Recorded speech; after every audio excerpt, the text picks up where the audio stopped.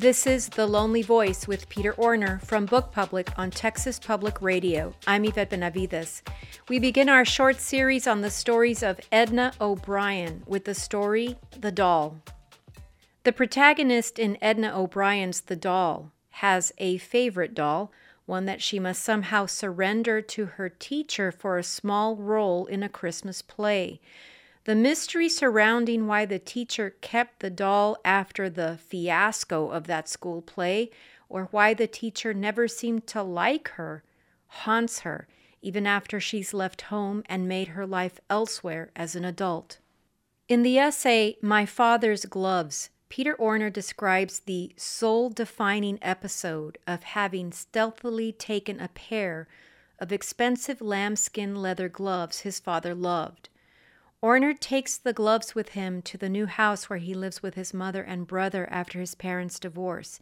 He takes them to college. He takes them to Namibia, where the desert nights are very cold. But Orner never actually wears the gloves, not once. He imagines many scenarios, all the opportunities he could have seized to return the gloves. When he comes to the part in the imagined story where he has to explain his motivation for taking them in the first place, the story kept collapsing. Well-made things eventually deteriorate, writes Peter Orner, and shares that the gloves are no longer baby soft. All the handless years have dried them up. He admits at last that he never wanted the gloves. Not the gloves. It was never about the gloves. In O'Brien's The Doll, when the protagonist must return home to see to a relative's funeral, she has occasion to visit the teacher's home. The teacher is dead, but the confiscated doll remains in her china cabinet. Writes O'Brien, if dolls can age, it certainly had. Gray and moldy, the dress and cloak are as a shroud, and I thought if I were to pick her up, she would disintegrate. The teacher had treasured it so much, the doll sat in the same spot for decades. Or maybe she didn't really care about the doll itself, and that's why it sat frozen in the same space for all that time, untouched and unappreciated. Peter Orner writes that our imaginations sometimes fail us for a reason. Not because it is cathartic to tell the truth, but because coming clean may be a better, if smaller, story. A scared and angry and bewildered kid takes his father's gloves and ends up carrying them around with him from place to place, rented apartment to rented apartment. Sometimes he takes them out and feels them, but never puts them on.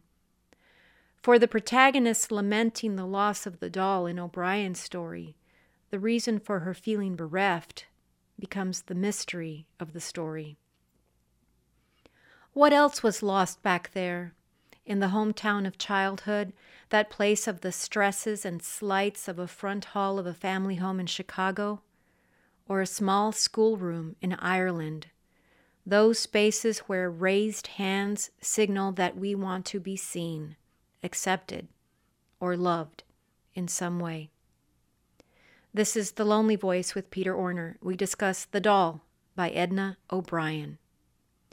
Every Christmas there came a present of a doll from a lady I scarcely knew. She was a friend of my mother's, and though they only met rarely or accidentally at a funeral, she kept up the miraculous habit of sending to me a doll.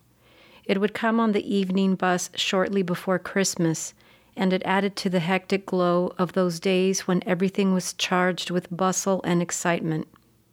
We made potato stuffing. We made mince pies. We made bowls of trifle. We decorated the windowsills with holly and with tinsel, and it was as if untoward happiness was about to befall us. So the thing about Edna O'Brien that everybody talks about is that she writes a lot about obsessive love. Do you think that's true about this story? Yeah, I mean, I think this story is such a moving target. But yeah, absolutely at its core is the love for the doll, right? I mean, wouldn't you say? Yes and no. It's obviously something that she's using to represent that past. And maybe something about her own past that's really removed from her true identity.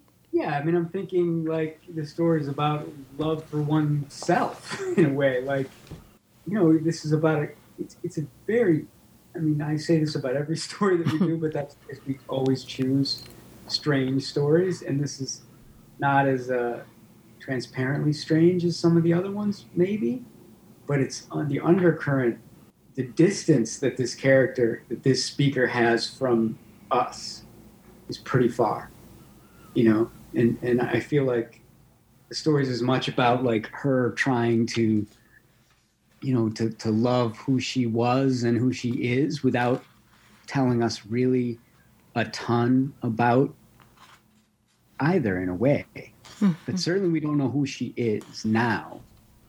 She hides behind this sort of, kind of pretty remarkably vague language that I think is a stunning example how vague language can actually work sometimes. Can I make an aside? Yes.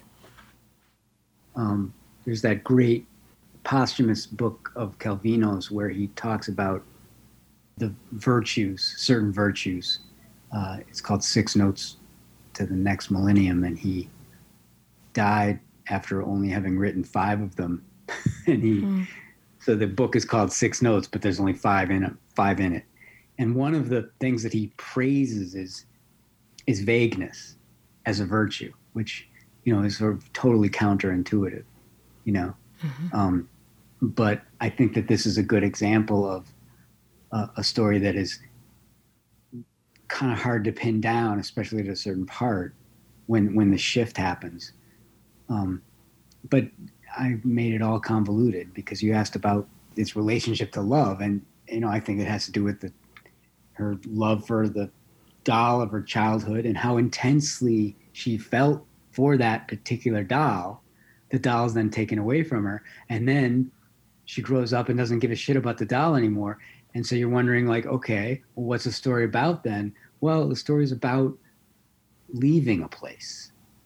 Now, I like what you said about that vagueness, because there's also, and I know this doesn't mean the same thing, but there's something about O'Brien that's it's so aloof, and then it's not. And she's an open book, but only about certain things. And so I do hear that. I've been looking at her memoir, Country Girl, and there's this chapter called The Dining Room. The first line of that is, "The dining room was heaven. I named it so." It's just this beautiful place with all of this beautiful furniture and her mother's things. And she says, "It was there on top of the china cabinet that I kept dolls which a Protestant woman, a friend of my mother's, had sent to me each Christmas. First was the princess whom I called Rosaline, a sleeping doll, cheeks vivid as if colored with fresh cochineal, and eyelashes that by a mere tilt of the head would exquisitely flutter." And then there's another section where it's called Classroom. It's interesting, just to interrupt briefly, that she doesn't mention in this story, which is clearly autobiographical, because it tracks what you're saying. That it's about these dolls that keep coming every year from this woman that the kid hardly knows. But in the memoir, she mentions that the woman is a Protestant. Yeah. And of course, that O'Brien is, from a Catholic family. It seems an interesting detail to have left out of the story, but I can sometimes see why, because certainly, I guess I can see why, because it's not as if Edna O'Brien ever shies away from politics, but this story wasn't about Protestants and Catholics. Mm-hmm. Or at least, as far as I can see, who knows who this teacher is. Well, she's a heinous person, but she says she's part of the community. Yeah.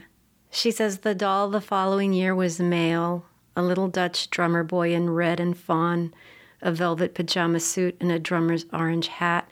He too came in an oblong box, these beautiful details. And then she throws that male boy doll into a box with the princess and leaves them to their mischief.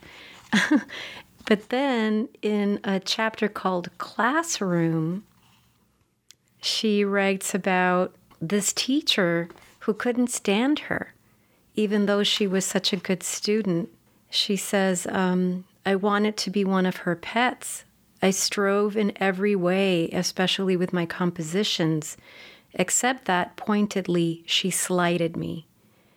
And then there's going to be this Christmas play, and the teacher asks her to bring this doll, Rosaline, for the nativity play, and the teacher keeps it. And, there's little Edna O'Brien at the teacher's house looking through the window at the doll sitting on the china cabinet. So yeah. I keep thinking about this idea of, and this is something I tell my students too, like sometimes I really don't want them to look too deeply at an author's bio. I just want them to take in the story and not look at anything else and see what they get. And I think that's still a good thing to do with the doll. But there's something about knowing these facts of her life that make me think about that question of identity and, as you said, place, and the things that we obsess about that never leave us. And it's not really about that thing, but it's about what that thing represents. I agree with you entirely that an author's biography shouldn't interfere with a reading of any story, including this one, right? I mean, It's fascinating to me that O'Brien, this is a formative story, but also makes a lot of sense. I mean, it is completely batshit crazy that a teacher would steal in plain sight your favorite object, right? Like you bring something in for the school play, the nativity play, right, as a prop, and then the teacher keeps it forever. And that's where the story is truly, it's a tiny little story, but it is so powerful and so really batshit. I mean, truly. I mean, so the teacher takes the doll that she loves, and she's very proud. She's very proud that, the doll has been part of the play, which was a disaster, apparently. Yeah. Didn't go off well. No one remembered their lines. The kids were, she says the prompters behind the curtains were late, so that the kids who were picking up the lines were picking up the wrong lines. So a total disaster of the play. And yet her doll was a big hit, right? And then the teacher keeps the doll. And of course, the family's pissed off, right? The mother, is like, well, where's the doll? The dad's like, if she doesn't give that doll back, I'm going to, heads are going to roll, right?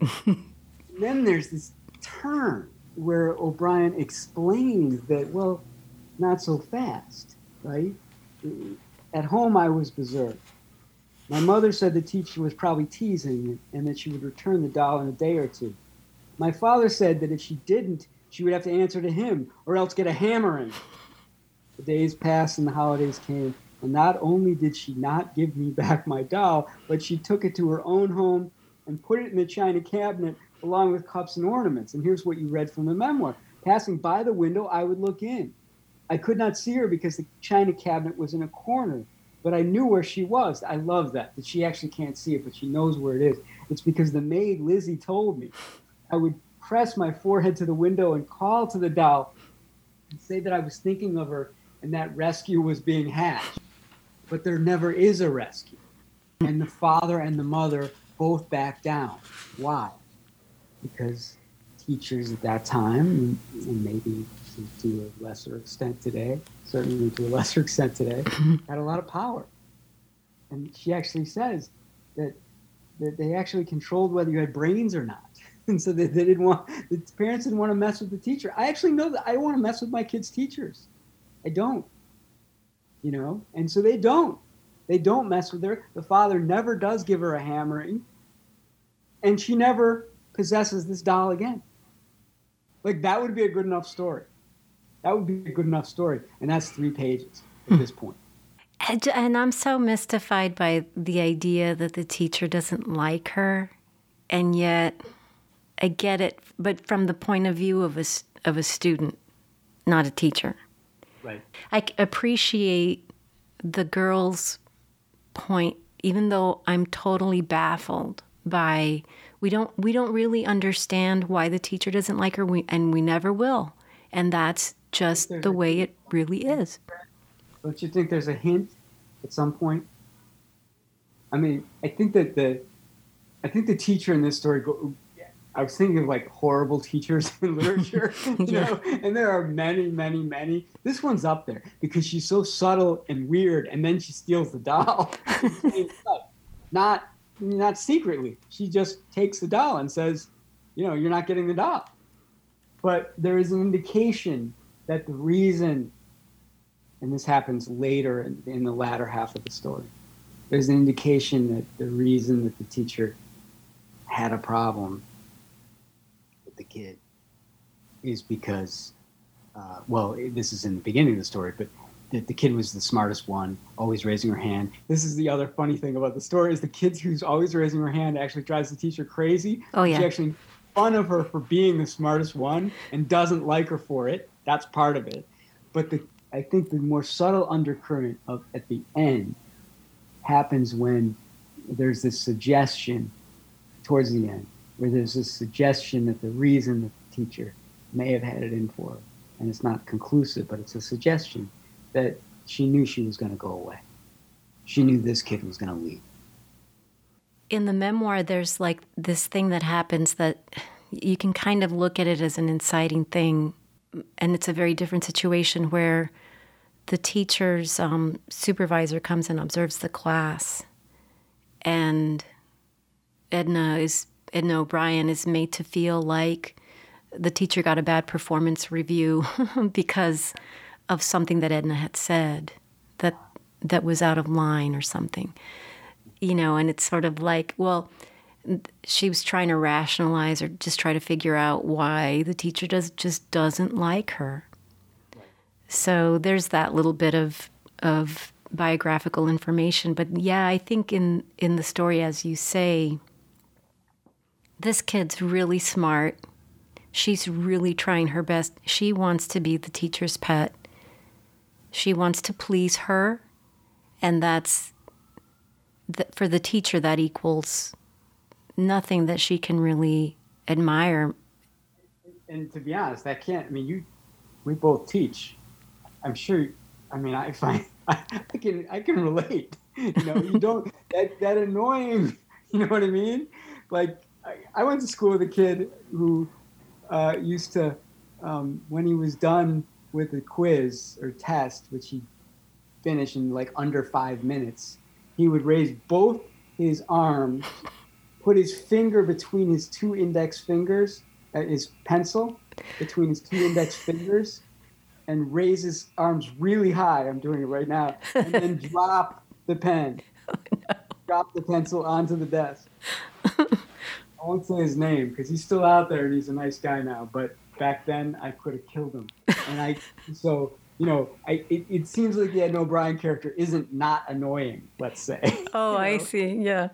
But the teacher has to have a great deal of power, and they say after the parents kind of threaten or the father threatens to hammer her, there's the paragraph that starts, everyone agreed that it was monstrous, but no one talked to the teacher. No one tackled her. The truth is, they were afraid of her. She had a bitter tongue, and also being superstitious, they felt that she could give us children brains or take them away as a witch might. It was as if she could lift the brains out of us with forceps and pickle them in brine. No one did anything. And in time, I became reconciled. And to me, then it moves off of the child, the doll, into, kind of just, what it's like to grow up. You leave shit behind. Yeah. I can so imagine her the real Edna O'Brien saying to her parents, "But my doll," and them sort of being like, "We moved on, you know. You're too old. You're too big for dolls, and forget about it." Yeah, I think the character does this too, though. And she doesn't lament ever the doll after that paragraph. She's done, and that's when the story becomes about something else. I think, in my view. What do you think about there's various ways of saying it.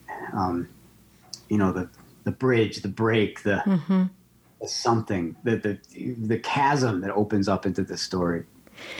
Well, right before that, where she says, "I was preparing to go away to boarding school, and I knew that I would be free of her forever, that I would forget her, that I would forget the doll, forget most of what happened, or at least remember it without a quiver." So can you substitute a different word there for every time she says doll or her? Because I just feel like as she's telling the story now as an older person, doll means something else.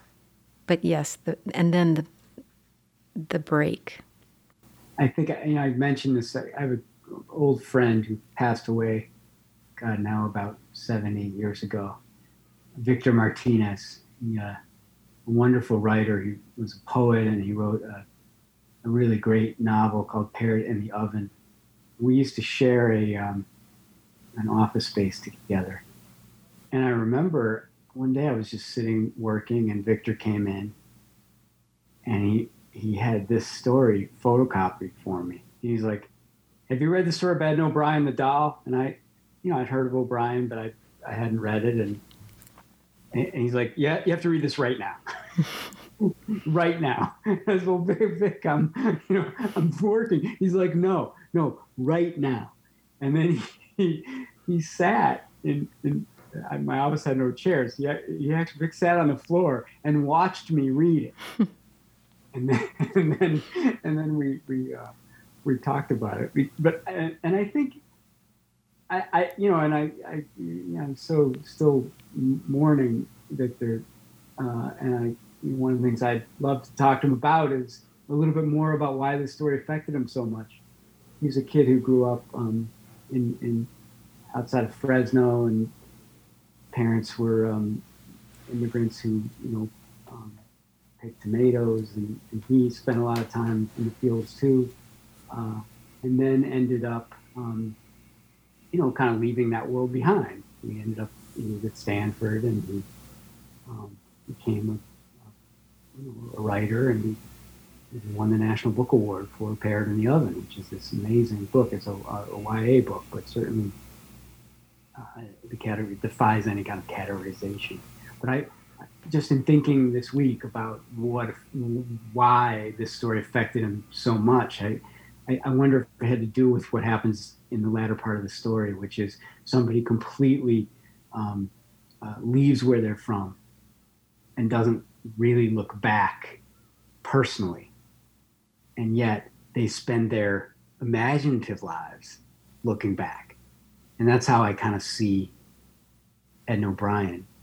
She left Ireland, went to London, and didn't quite look back, even though she comes back, and she definitely, as her imaginative life is mostly set in Ireland, right? Mm-hmm. Girls Trilogy, and House of Splendid Isolation, and mm-hmm. Even the more recent novel In the Forest, which freaked me out. I'm getting off track, but I think there's something that stories come to us in various ways, and this story was literally forced upon me by someone who's like, "Look, you need to know this one," and I thank Vic for that. And do you remember how you felt when you read the story? Yeah, I was sitting there, he was watching me. You know what I mean? He's kind of an opposing guy, but I remember, I remember at a certain point I forgot he was there. Oh wow! Right? Mm-hmm. And I think it was at this point where this what I call a rupture in the story, where it starts. At this point, the teacher has stolen the doll. The parents, especially the father, have not risen up against the teacher, but have let it be. And now she has let it be, and she has left. And then there's a space break. And then the years go by, and everything and everyone gets replaced. Those we knew, though absent, are yet merged inextricably into new folk, so that each person is to us a sum of many others, and the effect is of opening box after box in which the original is forever hidden. And that's what I sort of mean about the vagueness. Like, what the hell is she talking about? It's like suddenly the story, like, suddenly we were new folk. Each person is the sum of many others, and the effect is of opening box after box in which the original is forever hidden. Like, what? Like, it's this sort of like, she goes into hiding in the text. And then to me comes, and again, what did we say about not being hyperbolic? It's like, I mean, but O'Brien is, come on. I mean, is she our first living writer? I think she is, right? Mm-hmm. And who is better at this than Edna O'Brien, living right now, literally. Mm-hmm. And this paragraph that follows is one of her very, seminal moments, I'm going to argue. Mm-hmm. But this one, can I read it? Please do. The teacher dies a slow death. So already we go from the teacher steals it. Nobody says anything. The teacher's got too much power. She goes away. The teacher dies a slow death. Wastes to a thread through cancer. Yet strives against it and says she is not ready. I hear the amount of money she left and her pitiable last words, but I feel nothing. I feel none of the rage and none of the despair. She does not matter to me anymore. I am on the run from them. I have fled.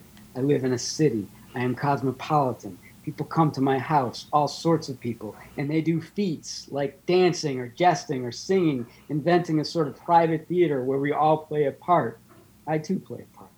My part is to receive them and disarm them, ply them with food and drink, and secretly be wary of them, be distanced from them. Like them I smile and drift. Like them I smoke or drink to induce a feverishness or a pleasant wandering hallucination. It's not something I cultivated. It developed of its own accord, like a spore that breathes in the darkness. So I am far from those I am with, and far from those I have left. At night, I enjoy the farness. In the morning, I touch a table or a teacup to make sure that it is a table or a teacup, and I talk to it, and I water the flowers, and I talk to them, and I think how tender flowers are, and woods, and wood smoke, and possibly how tender are my new friends, but that, like me, they are intent on concealment. None of us ever says where we come from or what haunts us. Perhaps we are bewildered or ashamed. It's not just compression, right? It's something else here. It's something else. It's completely off topic. It's about something else. It's this like weird confessional, like suddenly like feasting, like dancing. I mean, like again, what is she talking about? It's a crazy paragraph, and all the more so, I think, because of where it is in the story. It just, I'd love to pick her brain and ask her, how'd that come? You know what I mean? But don't you get it? Like them, I smile and drift. Like them, I smoke or drink to induce a feverishness. Sort of like, but I'm secretly wary of them. She's sort of like, is she being herself? Or is she not? I am cosmopolitan. I am on the run from them. I have fled. It's like she has to say it out loud. She has to declare it. But does she mean it? And besides all those things, then she's also wary of these people that she hangs out with now that have sort of replaced all those others back home. It messes with the normal trajectory of the person who leaves. Yes. Right. And it seems like if that's what's so, for me, in a way, that's what's so remarkable about it. She's like, yes, I left, and yet I'm also like in this weird limbo place. But again, what does it have to do with sort of the doll, right? Yeah. Nothing, except that it opens with the teacher's death. And the segue, just to be totally geeky, but I hear the amount of money she left and hear her pitiable last words, but I feel nothing. I feel none of the rage and none of the despair. She does not matter to me. I am on the run from them. The teacher is all of them now. Mm-hmm. I am on the run from them. And then, right? And so, it's just the movement from the specificity of the doll itself to, kind of like this young woman, part of this new group of people being all partying and drinking and drugs and whatever. There was a lot of that for sure. It's in the memoir too, right? Mm-hmm. And so, but it's all like, I just get a sense of somebody feeling like this great weight that hasn't gone away, and none of the partying is going to help that. The weight has to do with where she's from. So, a couple of things. First, in that paragraph you just read where she says, in the morning I touch a table or a teacup to make sure that it is a table or a teacup. That breaks my heart a little bit. That's somebody who's able to say what her new life is like now, and it sounds great. She's cosmopolitan. She has these wonderful dinners with her friends. She's wary of them. I get the sense of she has to touch those things almost to anchor herself in that space because she doesn't really feel like she belongs there. And she's still thinking about, the teacher. And I don't mean it in that way. So what the teacher represents, or, why she's stuck on this idea as she's telling the story, is that the teacher herself, what she represented, that approval that's so important when we're trying to figure out who we are. I don't know. I don't know if I'm overthinking that part of, it's not the doll, it's the teacher, but it's not the teacher, it's her, it's this person, it's this character. I mean, well, you don't become someone else just because you flee, and yeah. I mean, in some ways it's really obvious movement here. Like, she hasn't escaped where she's from, and she has not fully, immersed herself in a group that because she's not that comfortable and whatever. She's not there. She's there and not there. I mean, that line about farness is really beautiful, and heartbreaking. And sad. It's this weird limbo period. At night, I enjoy the farness. Farness from where? Farness from the place she is, and farness from the town she's from. It's a paragraph, and if you look at it on the page, it sits by itself in the story, kind of floating independently. There's no term of art to describe it, but it does seem to me to kind of be, kind of a bridge between the past and the present action of the story, or whatever, however you want to call it, yeah. Which is when she goes home again. Yes. And why does she go home? Because her aunt has died. And beautifully and conveniently, maybe, but somehow O'Brien gets away with it completely, because it's totally believable. The son, who we didn't talk about, but is identified, it's talked about as very creepy, in fact, very, very creepy, yeah. Touching little girls earlier in the story, right? Yeah. We didn't even talk about, because it's almost like she says it so matter-of-factly, but it is there, and she doesn't sugarcoat it. He was clearly a predator, the yeah. son. And then he is the undertaker taking care of Edna, of the character's aunt who has died. And in the same house of the teacher. So here we are. She is now back in that house. She is not there to take revenge. She is not there to get the doll back. She's there to handle and apparently pay for the funeral arrangements for her aunt. And she's looking at the overstuffed china cabinet and sees the confiscated doll. And if dolls can age, It certainly had. This relic, this thing, and the guy says he doesn't let his own kids play with it because it's such an important family heirloom. A sacred object. And she doesn't like rush to it. The whole thing, it makes her sick. A sickness came over me. For having cared so much and having let them maltreat me, and now for no longer caring at all. What is that regret really about, do you think? This guy in 7th grade used to just mercifully make fun of me. Michael Zamos. Zamos, if you're listening, he's also, I know him now. Not so bad anymore. We're friends. But Zamos used to be, insanely, he would make fun of me. And for some reason, he I don't know why this drove me crazy, but he'd say my name backwards. He'd call me Renro. And for some reason, this just, it made me insane. I couldn't handle it. I every time he'd go Renro, and I'd be like, it would, I don't know. It just, I was driven absolutely insane by it. And, I spent a lot of energy by that. Now, I mean, I guess I can understand, like, what was I wasting my, I don't know, I could have been ice skating better or something, you know what I mean? Or working on my learning math. So it seems like she is just like, what was I thinking? I gave a shit about these people? This stupid doll? He tries to kiss her. Yes. Except that the kiss was proffered as a sympathy kiss, a kiss of condolence over my aunt's death. His face had the sour smell of a towel that he must have dried himself on just before he came to welcome me. The kiss was clumsiness personified. I pitied him, but I could not stay. That whole scene, the whole going back is just the worst from beginning to end.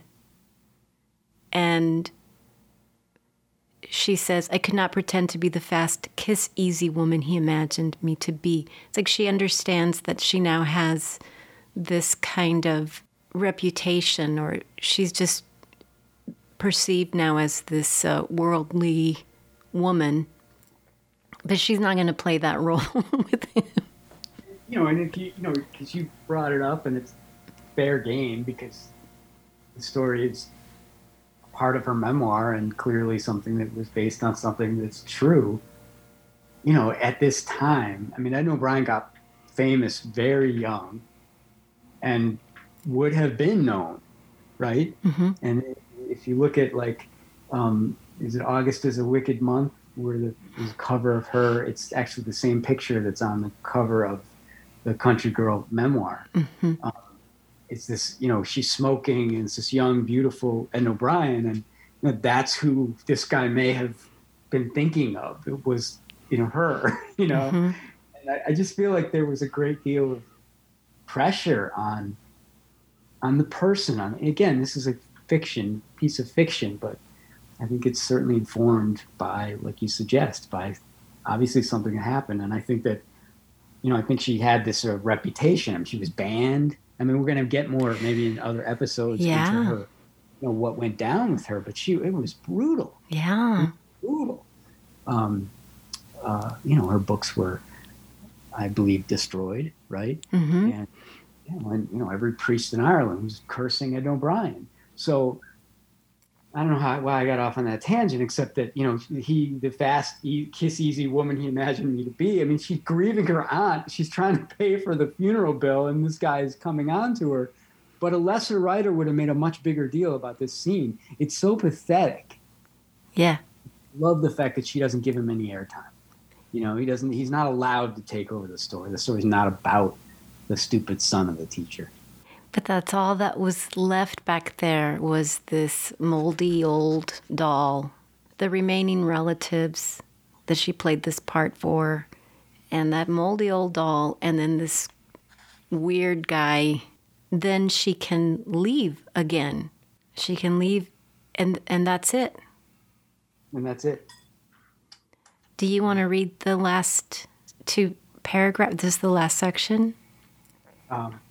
Sure. Why don't I read the first paragraph and you read the last paragraph? Okie doke. Yeah. So then she leaves the guy, and she's walking down the street where I walk in memory, morning, noon, and night. I could not tell what it was precisely that reduced me to such wretchedness. Indeed, it was not death, but rather the gnawing conviction of not having yet lived. All I could tell was that the stars were as singular and as wondrous as I remembered them, and that they still seemed like a link, an enticement to the great heavens, and that one day I would reach them and be absorbed into their glory, and pass from a world that, at that moment, I found to be rife with cruelty and stupidity, a world that had forgotten how to give. Tomorrow, I thought, tomorrow I shall be gone, and realized that I had not lost the desire to escape or the strenuous habit of hoping. How do you explain to anybody how this ending works? I mean, I don't know how to begin to explain, except it goes back to that sort of vagueness. I mean, there's the instinct that, like that I would have is to be real specific in this moment. I mean, she's walking down the street in her old town, like the opportunities there for what she sees and what she remembers are incredible, but she doesn't go there at all. She talks about the stars and the firmament. I mean, influenced by poetry here, she wants to kind of make it soar, but it's a crazy, again, I'm using that a lot, but it's a great risk, even in this tiny little story, to do something quite like that. Edna O'Brien is the author of the short story, The Doll. The essay, My Father's Gloves, appears in the Memoir and Essays, Am I Alone Here? By Peter Orner. He's also the author of 5 other books, including the story collection, Maggie Brown and Others. Peter Orner holds the professorship in English and creative writing at Dartmouth College. This has been The Lonely Voice with Peter Orner from Book Public on Texas Public Radio. Write to us at bookpublic@tpr.org.